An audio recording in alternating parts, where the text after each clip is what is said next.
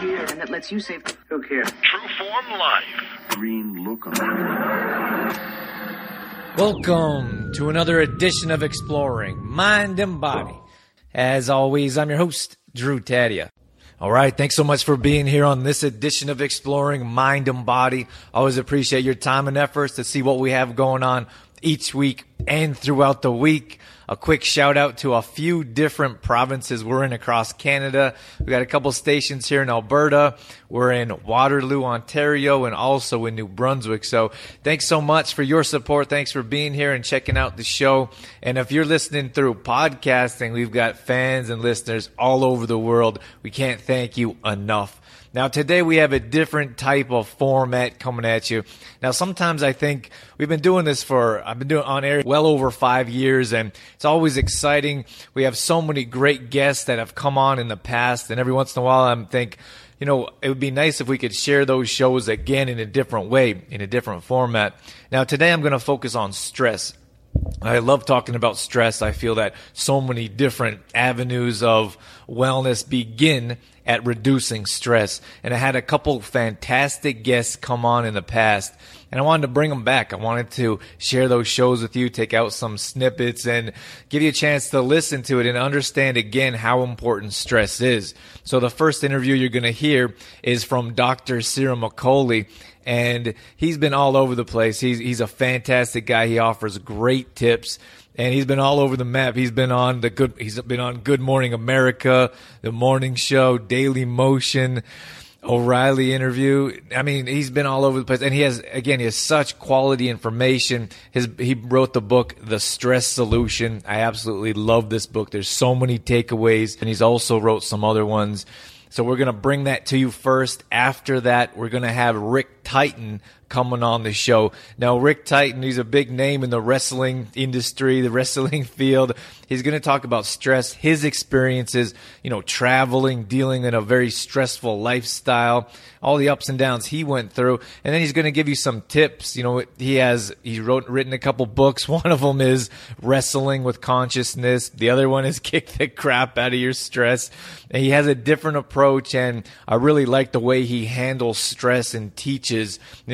His background is he studied for 4 years under Tibetan Buddhist monks. He talks about guided meditation, the power of self, all kinds of different tips again. So I hope you like this different format. We've got these two guests coming at you on this show right here. So sit back and enjoy. We got all that coming up on...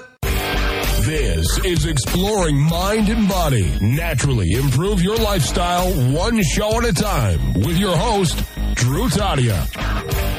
Thanks so much for joining us, Dr. Cyril McCauley. Well, thank you, Drew, for inviting me. My pleasure. So today we're going to be talking about the stress solution. Now, I'm super excited about this topic and book because I love to talk about stress. I think we have so many stress issues in today's day and age. I want to ask you about yourself, Dr. Cyril McCauley, before we get into the topic of stress so our audience has a better chance to understand who you are. How did you get into stress, and what does your background look like getting into what you do now?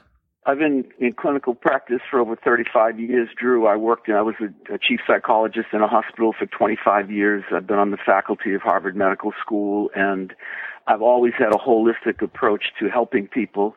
I had an alternative medicine center actually within a hospital. It was the first one in Massachusetts some years ago. So my approach has always been to look at a person holistically, comprehensively. We also examine exercise, nutrition, sleep habits, and check their cholesterol, blood pressure, and so forth. So I look at a person as a whole to try to understand what's impeding them reaching their potential. So I've been in practice a long time, and recently, why did I write the book on stress? Well, the word is used so often in our culture today, and so very many people, healthy people, talk about stress and the pace of our society and not being able to live that balanced life, not being able to maintain exercise, nutrition, not getting enough sleep. I mean, basically, we work too long, we sleep too little, we love with half a heart, and then we wonder why we're stressed and unhappy. So I decided to combine my work and empathy. I wrote a book some years ago called The Power of Empathy, and I decided to combine my work with empathy and cognitive behavioral therapy and and really address this issue of stress, which evidently has become epidemic in our society right now. What book is this? I know you also have a book on performance addiction. Yes, I have a book on performance addiction. Actually, there's a chapter on performance addiction in this book, and the book before that was The Power of Empathy. Right. That was some years ago. Okay. I want to ask you about performance addiction. That's one of the things that stood out to me in this particular book, The Stress Solution. Tell me about what performance addiction is and give our listeners a chance to understand more about that. Well, performance addiction is the belief that perfecting appearance and achieving status will secure love and respect. And it's an irrational belief system that is begun early in life through early conditioning, and then it's reinforced by our culture. And performance addicts, unfortunately, have come to believe that achievement is the way to gain love and respect from others. And they're very misguided in that regard because, you're only as good as yesterday's home run from that point of view. And achievement in and of itself is not going to bring you love, strong friendships, and strong relationships. So when people don't feel good enough for who they are, they start to believe that if they can become more, if they look better, if they achieve more, if they have more status, we're a very status-oriented society at this point. So when you have hurts early in life that were never resolved, and you're a very capable person, it's very easy to start believing that achievement will bring you what you've always longed for. And many people don't realize what they're longing for is love and respect, connection with other human beings. Now, what's the difference between performance addiction and maybe an overachiever or someone that just wants to improve where they are in life? There's actually two kinds of perfectionists, I believe. That one kind is an overachiever who really has the ability to achieve and loves what they're doing, and they don't necessarily sacrifice their health. Performance addicts don't necessarily love what they're doing. They're doing it because they're focused on the outcome. They think it's going to bring them esteem, self-worth, and the respect and love of others. So it's a very different attitude in that regard. They're much more focused on the outcome than they are actually loving the process. True Form Life. This is David Hermita from the great state of Texas. Stay right there. We'll be right back on Exploring Mind and Body. True Form Life. Quick word from our sponsor, Puridyme. Puridyme is a plant-based digestive enzyme company. They specialize in gut health. So if you have any digestion issues, gas, bloating, indigestion, these are the guys you want to see. So if you head over to puridyme.com/DrewTadia, this is my landing page. All you have to do is enter in the code word, my first name, DREW, for your 10% off. Once again, that's puridyme.com/DrewTadia. True Form Life. So those that may, what would you say, suffer from performance addiction? Those that have this type of condition, what could they do to have a better understanding of that this is an addiction and there's other ways to achieve? Well, first of all, that's where empathy comes in, because empathy allows us to understand the truth of the situation, and they have to go back in time and uncover some of the hurts they experienced early in life, where they came to believe in this mythical idea that performance alone will bring them what they're longing for, bring them this kind of self-worth they're longing for. And often it begins in people's families, the way they're treated or the way they have come to believe that they can win the love and approval of their parents, the significant others in their lives. So first, you have to go back and sort of uncover how this belief system began, and then focus on understanding the truth of what really does bring love and respect in life. And most often, having empathy, having compassion for other people, high interpersonal skills, and really tend to be the characteristics that make us successful personally and professionally, not achievement alone. You know, even the Harvard Business Review not long ago, and I mention it in the book, did a study of who are the most successful managers and producers in the corporate world, and they concluded that it's the people with the greatest range of empathy. And the people with the greatest range of empathy are able to see beyond the surface in other people and in themselves and form deeper relationships with other people. So performance addicts, number one, have to uncover how they came to learn this idea about obtaining respect in the first place. And then what is the truth about how you gain it in life? And the truth is having high interpersonal skills, having a high empathic range. And then people take to you. People want to be with people who know how to listen and respond respectfully and tactfully in interactions. Now, if someone were to go back and look at some of their past, some of their history with their family relationships, how would they go and uncover this belief system or find out what belief system they've started with and likely carried into adulthood?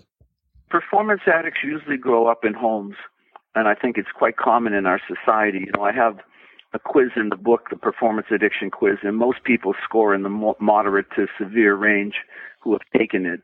And I think because most kids are growing up now spending far less time with their parents, and they're in numerous activities. I was interviewing a doctor this morning, doing a consultation with her, and she has her son in this advanced tennis camp. He's studying piano with a known pianist in the Boston area. He's also in an elite soccer camp, and the young child is only 9 years old. And he is in these programs 5 days a week and all day Saturday, in the morning with soccer and in the afternoon with tennis.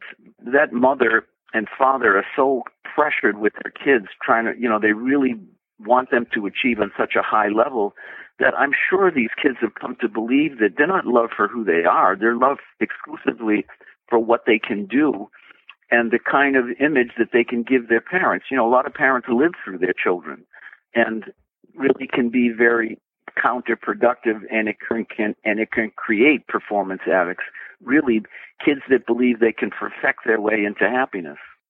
And do you see performance addiction from those that may not be in athletics or extracurricular? Or is that more? Oh, yes. I see a lot of people in the corporate world who are performance addicts, and because of that, they're highly stressed. As you know, when we're highly stressed, and because performance addicts are always comparing and contrasting themselves to other people on an hourly basis, and they do the same with people they're married to or close to, and because of that, they're stressed on a daily, hourly level. And they produce the stress hormone cortisol. And cortisol really limits our ability to think creatively. I mean, it causes negative thinking. It causes anxiety, weight gain, inflammation, hair loss. It breaks down muscle tissue. And it also causes memory loss. And it can, if you're experiencing stress on a consistent level, produce depression. So it's a very negative hormone that we can produce if we're stressed on a daily level. And performance addicts, I mean, they have trouble calming themselves. I always say that they don't tend to have a dimmer switch. They don't know how to turn the dial down. So they have trouble sleeping. They're worried about tomorrow's performance consistently. And because of that, they're producing these stress hormones on an ongoing basis, and it really limits their creativity and ability. And obviously affects their competency as well. So if someone were to develop performance addiction at a younger age, and let's say they're an adult now, and they look back and they uncover this belief system that they need to always be performing or achieving, is that how they would progress and better able to handle stress at a later age? I think people who are very driven, and certainly performance addicts are very driven, but in our society, people are very driven in general right now. I mean, 75% of visits to primary care physicians last year were due to stress. 50% of adults said that they wake up during the night due to stress. 75% of adults say that they experience stress on a daily level, either physically or emotionally. So even if you're not a performance addict, the population itself is suffering from stress. And not knowing what to do, really not understanding what's causing it and why they're so driven to try to make things better without realizing that the way to make things better is being able to slow down. And empathy is the one capacity that we're born with. It teaches us to slow down and understand ourselves and other people more truthfully and realistically.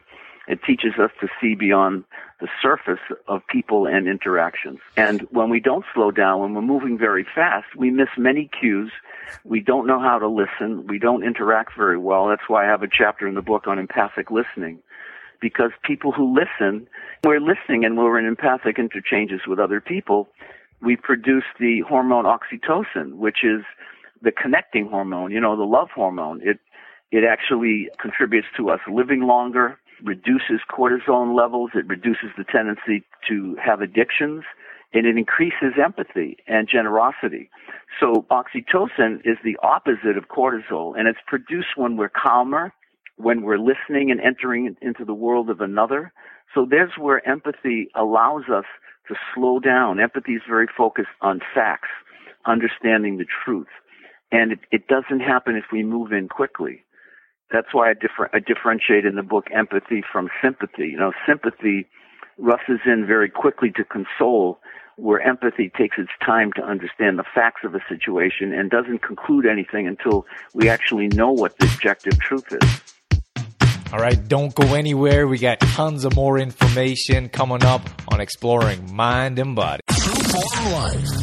I want to take a moment to tell you about Detoxify Yourself. Now, Detoxify Yourself is really a personal story that I put together in a book for my clients and family and those interested in how I teach to live a healthy lifestyle. I had no idea it would become a bestseller in a major city, Calgary, Alberta, where I grew up. I was on Global News, and I want to share more about it with you right now.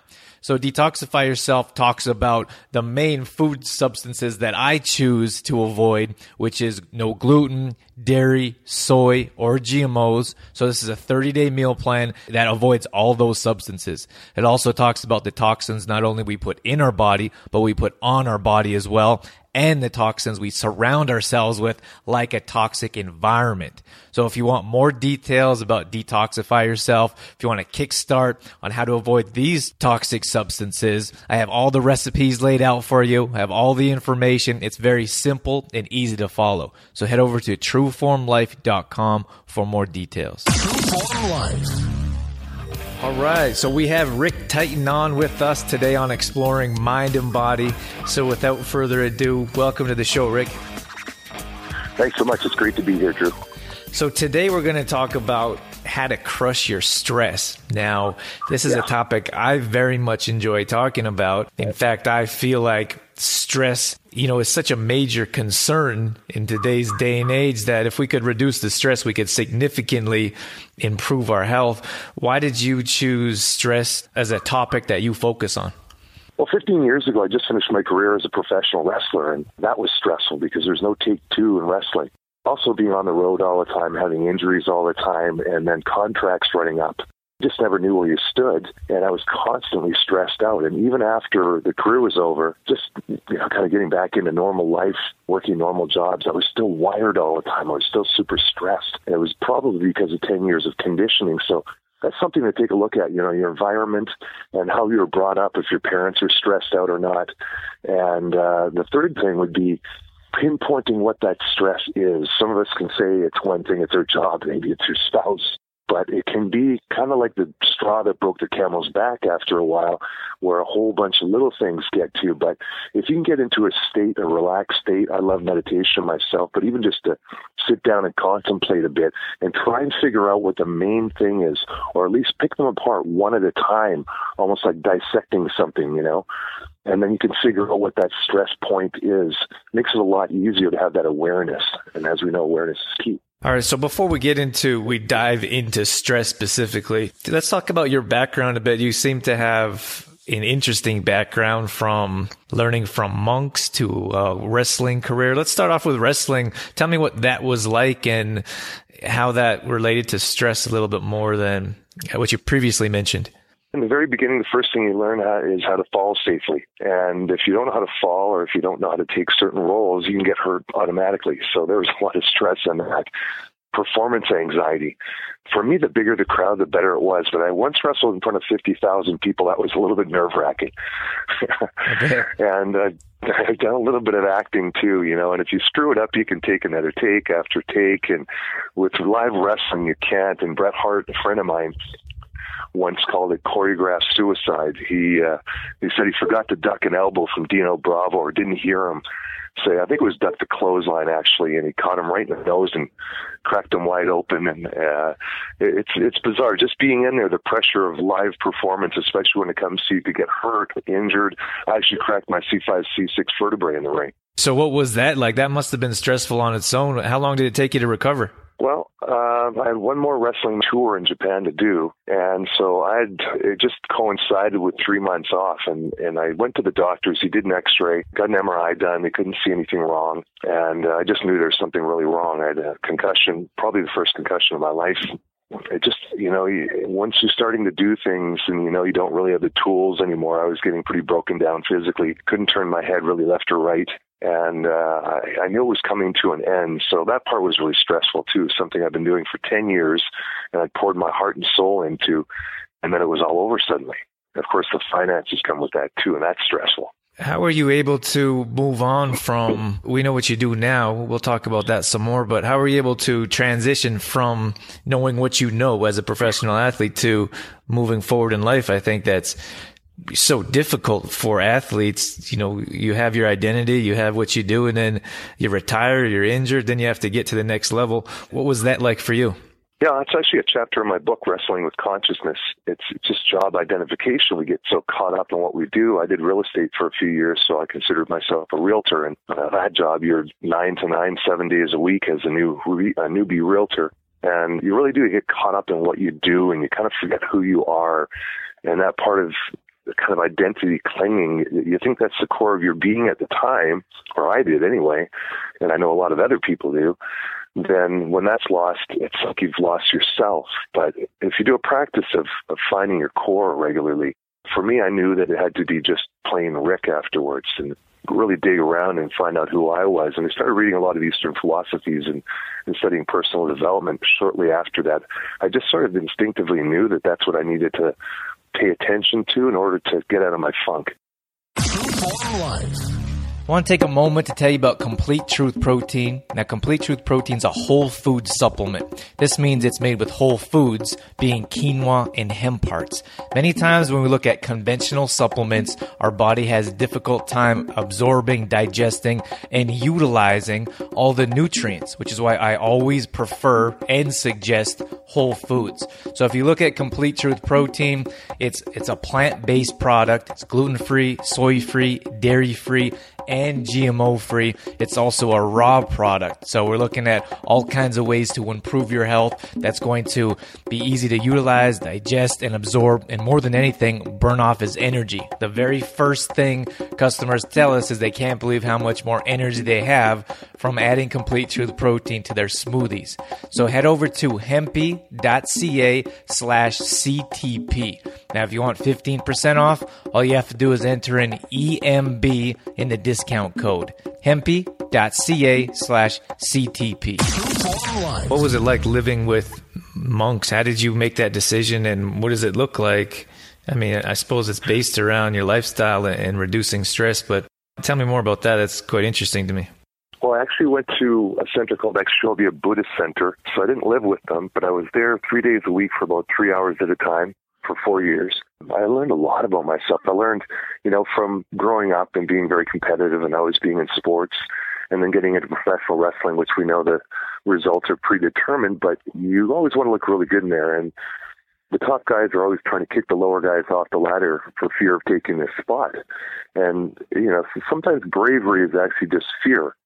It's funny how you start to understand these psychological things a little bit more. And I started to learn more about compassion and about dropping self-cherishing is the term that he used, my teacher, and cherishing others more.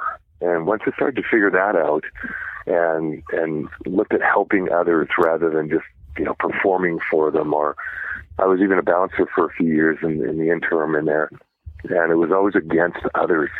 And once I found about, in the yoga philosophies, you'll see that too, just to serve, totally turned my life around. What did you do for the 3 hours a day, 3 times a week? Seems like a long time, to me anyways. Yeah, I know. We had a book that was about as thick as an encyclopedia to study, and I gave it to my girlfriend the other day. I said, just pick a page in the middle and just read it to me. And she's into Reiki. She's a Reiki master and massage therapy as well, and all kinds of different practices, numerology and angel cards. And she read it and she said, well, I think this one part out of about 5 means this. And I said, well, it kind of means that, but I think they're trying to kind of get at the opposite. Let me explain it to you. And so that's what we would do. We'd sit down with the monk. His name was Punsog. and his name means spiritual gathering of people. And we'd sit down with him, and he would explain and tell us what the Tibetan and the Sanskrit words meant, and how our society, in a sense, is kind of backwards. You know, we do things so competitively, so head-buttingly, and we're always looking over our shoulder and competing with the Joneses. And there's just really no competition in it. It's just, you know, really loving other people and love in an unconditional, altruistic kind of a way. And I don't think that as children or teens or even as adults a lot of times that we're taught to love other people in an altruistic way. And once I saw that and felt that and felt that sense from him and in that room with the others, it shifts you. Why did you stop going to this monastery? Monastery, is that correct? Yeah, you can call it that. It wasn't like a big building or anything. It was more of a center, but they're all considered monasteries, I suppose. I felt like I'd learned enough. At one point, and I was studying a bunch of other things too. I was studying Taoism and Hinduism and yoga philosophies, meaning the 8 limbs of yoga, which isn't necessarily the exercise. All the asanas, the exercise, are a great part of it. They're only one of the 8 limbs. So there are 7 other big philosophies that people are missing in modern day yoga. I just felt like I wanted to share some of it, but I also knew that the demographic of it was pretty narrow, where their classrooms weren't very big. The people were very, very dedicated. There was a lot of bowing and prostrating and chanting, and I knew it wasn't for the masses. And I wanted to, as I studied more on personal development and coaching, I wanted to get the information out, but I knew they wouldn't accept it as it was sent there. I knew I needed to drift away from that information just a bit because it's really hard to comprehend. And I always said that, you know, when we were reading that book for the first, let's say, hour of each class when I first started, it was like mentally trying to scramble up a mountain in Banff or something like that. And it was all shale, and you're just trying to keep up, and you get this pounding headache after the first hour of 2.5, 3 hours. But you just push yourself through it. And most people aren't ready to sit down and do that kind of learning. So I thought I'd step free of it for a little while and implement those kinds of strategies in a more simplistic way. Like I've got a let go acronym for learning how to detach from things, Buddhist detachment. I've got the stress acronym. I've got the anger acronym that help people stop getting angry. And it's a simple process, and it's pretty cool. What is? Can I ask what the book is? Is that open to the public? It is. You used to be able to get in chapters. It was called The Joyful Path of Good Fortune. So very Tibetan. Now, you talked about discovering your stress. Now, I know I love this topic because I think many times we're stressed out. We have no idea. Well, first of all, we have no idea we're stressed out. It just becomes normal. And then we have no idea. So how do we discover the stress that's weighing us down? Well, part of it is people can take up a very simple meditation. And I know there are millions out there on the internet right now, or even go to a studio nearby to get a basic meditation, to kind of tune in, to get centered. And then when you can get tuned in and centered, now a lot of people can do that just by sitting down. My father doesn't meditate, but he's a very contemplative guy. And I think there's a certain breathing level. You know, when you start breathing, you start to change the physiology and oxygenate the blood. And then in the brain, you oxygenate the blood in the brain as well. Some people do walking meditations.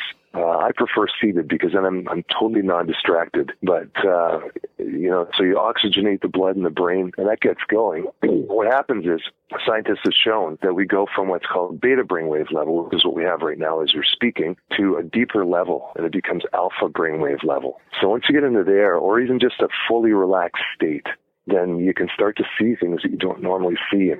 True Form Life. All right, that's going to wrap things up for this edition of Exploring Mind and Body. Once again, thank you so much for being here. Thanks for sticking around till the end. If you want to go back and check out these full episodes from each one of them, just head over to exploringmindandbody.com. In the search bar, you can type in the stress solution for Dr. Sarah McCauley.